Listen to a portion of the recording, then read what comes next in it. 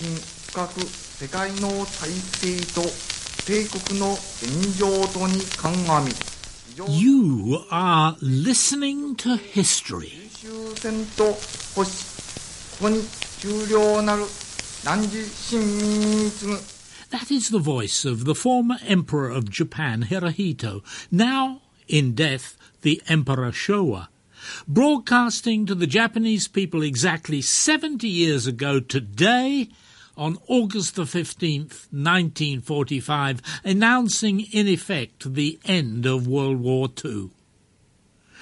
Even if you speak Japanese, you may not understand what Hirohito is saying. In 1945, very few, if any, of the Japanese people who had been ordered to gather around their radios throughout the country to hear the imperial message, very few understood what their emperor was actually saying. It was the first time he had ever broadcast to the Japanese people.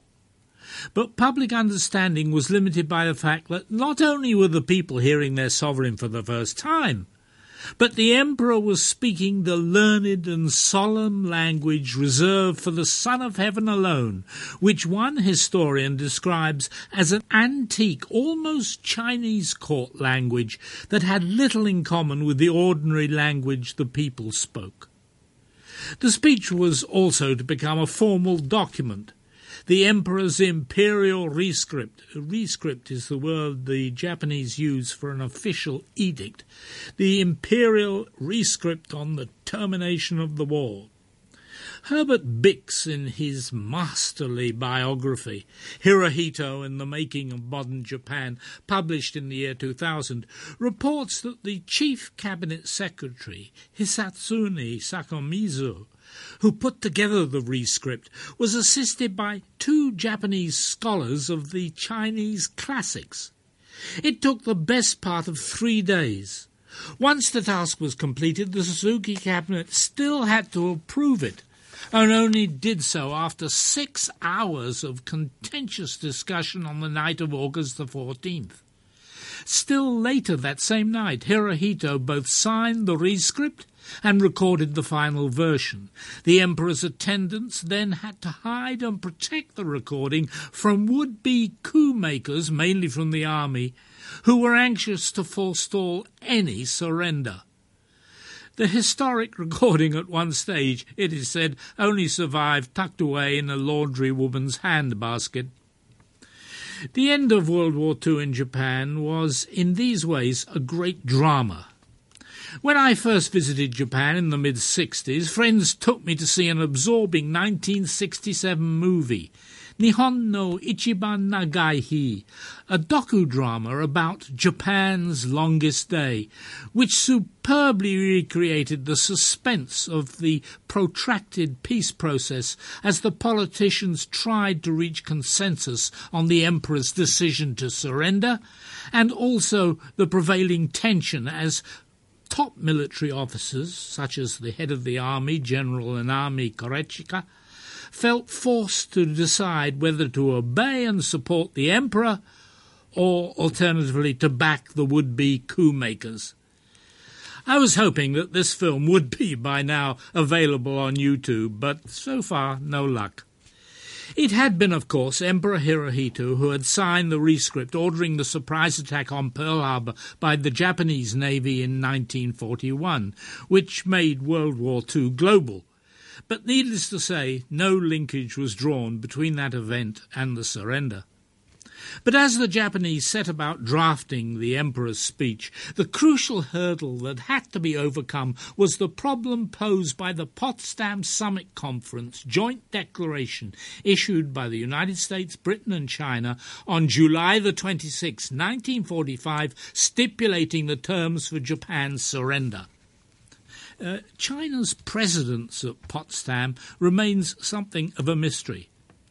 As far as I've been able to find out, no Chinese official, such as the foreign minister, attended the conference. The only summit Chiang Kai-shek attended during World War II was the one with Roosevelt and Churchill at Cairo in November 1943.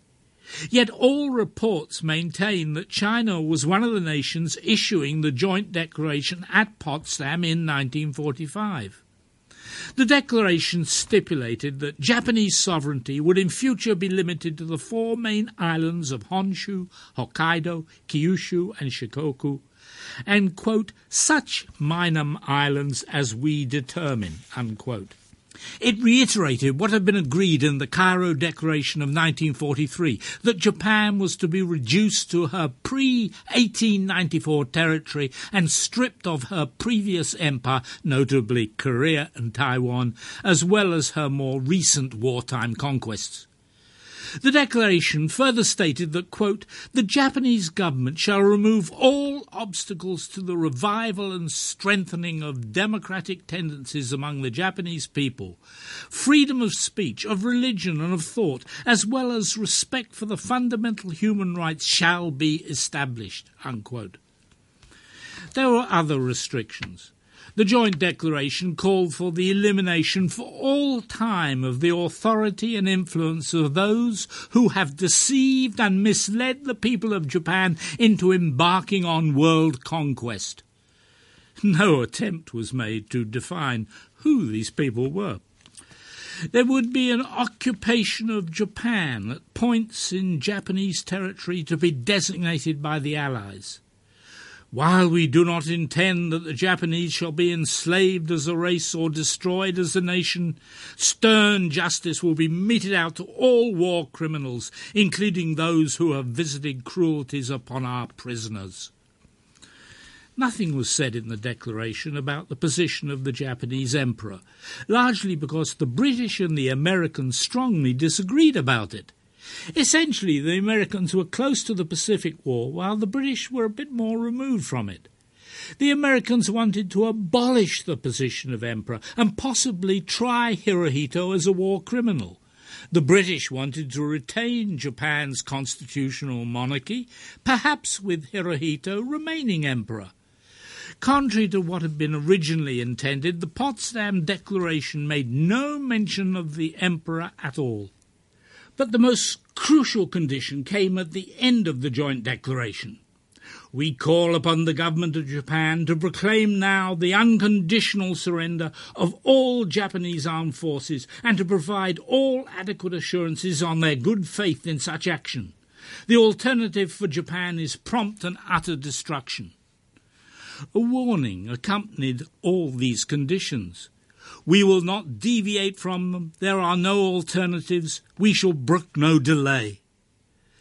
The fact that atomic bombs were dropped on Hiroshima and Nagasaki after the initial release of the Potsdam Joint Declaration underlined all these threats.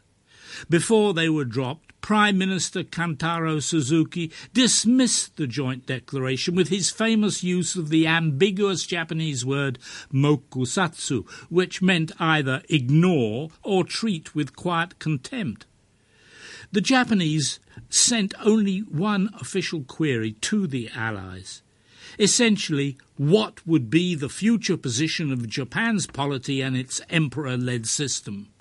U.S. Secretary of State James Byrne replied, stressing unconditional surrender, essentially explaining that from the moment of surrender, the authority of the emperor of the Japanese government to rule the state shall be subject to the supreme commander of the Allied powers, of course, to be General Douglas MacArthur. Bix reveals that Hirohito only accepted this condition because it was mistranslated for him. Against this complex background, it is hardly surprising that the emperor began his speech by immediately accepting the joint declaration, and then by trying to put the best gloss on Japan's wartime endeavours. Here, without comment, is an English translation of Japan's historical moment on August the 15th, 1945, as Emperor Hirohito addressed the nation. To our good and loyal subjects, after pondering deeply on the general trend of the world and the actual conditions pertaining to our empire today, we have decided to effect a settlement of the present situation by resorting to an extraordinary measure. We have ordered our government to inform the government of the United States, Britain, China and the Soviet Union that our empire accepts the provisions of their joint declaration, the Potsdam Declaration. To strive for the common prosperity and happiness of all nations, as well as for the security and well-being of our subjects, is the solemn obligation which has been handed down by our imperial ancestors and which lies close to our heart. Indeed, we declared war on America and Britain out of our sincere desire to ensure Japan's self-preservation and the stabilization of East Asia, it being far from our thought either to infringe upon the sovereignty of other nations or to embark upon territorial aggrandizement. But now the war has lasted for nearly 4 years. Although the best has been done by everyone, the gallant fighting of the military and naval forces, the diligence and assiduity of our servants of the state, and the devoted service of our 100 million people, the war situation has developed not necessarily to Japan's advantage, while the general trends of the world have all turned against her interests. Moreover, the enemy has begun to employ a new, most cruel bomb, whose power to do damage is indeed incalculable, taking toll of many innocent lives. Should we continue to fight, it would only result in the ultimate collapse and obliteration of the Japanese nation, and would also lead to the total extinction of human civilization. Such being the case, how are we to save millions of our subjects or ourselves to atone before the hallowed spirits of our imperial ancestors? This is the reason we have ordered the acceptance of the provisions of the Joint Declaration of the Powers. We cannot but express the deepest sense of regret to our allied nations of East Asia, who have consistently cooperated with the Empire towards the emancipation of East Asia. The thought of those officers and men who have fallen on the field of battle, of those who have died at their posts of duty, or those who have met with untimely death, and of their bereaved families, pains our heart night and day. The welfare of the wounded and the war victims of those who have lost their homes and livelihood are objects of our profound solicitude. The hardships and sufferings to which our nation is to be subjected hereafter will certainly be great. We are keenly aware of the inmost feelings of all of you, our subjects. However, it is according to the dictates of time and fate that we have resolved to pave the way for a grand peace for all generations to come by enduring the unendurable and suffering what is unsufferable. Having been able to save and maintain the structure of the imperial state, we are always with you, our good and loyal subjects, relying upon your sincerity and integrity. Beware most strictly lest any outburst of emotion, which may engender needless complications, or any fraternal contention and strife which may create confusion, lead you astray and cause you to lose the confidence of the world. Let the entire nation continue as one family from generation to generation, ever firm in its faith in the imperishability of its divine land, and mindful of its heavy burden of responsibilities and the long road before it. Devote your united strength to construction for the future. Cultivate ways of rectitude, further nobility of spirit, and work with resolution, so that you may enhance the innate glory of the imperial state and keep pace with the progress of the world." Unquote. In his book, Herbert Bix reveals that, quote, "To ensure correct understanding of the Emperor's message, which was written in obscure court style, well-known radio announcer Wada Shinken then reread the entire speech in ordinary language." Unquote.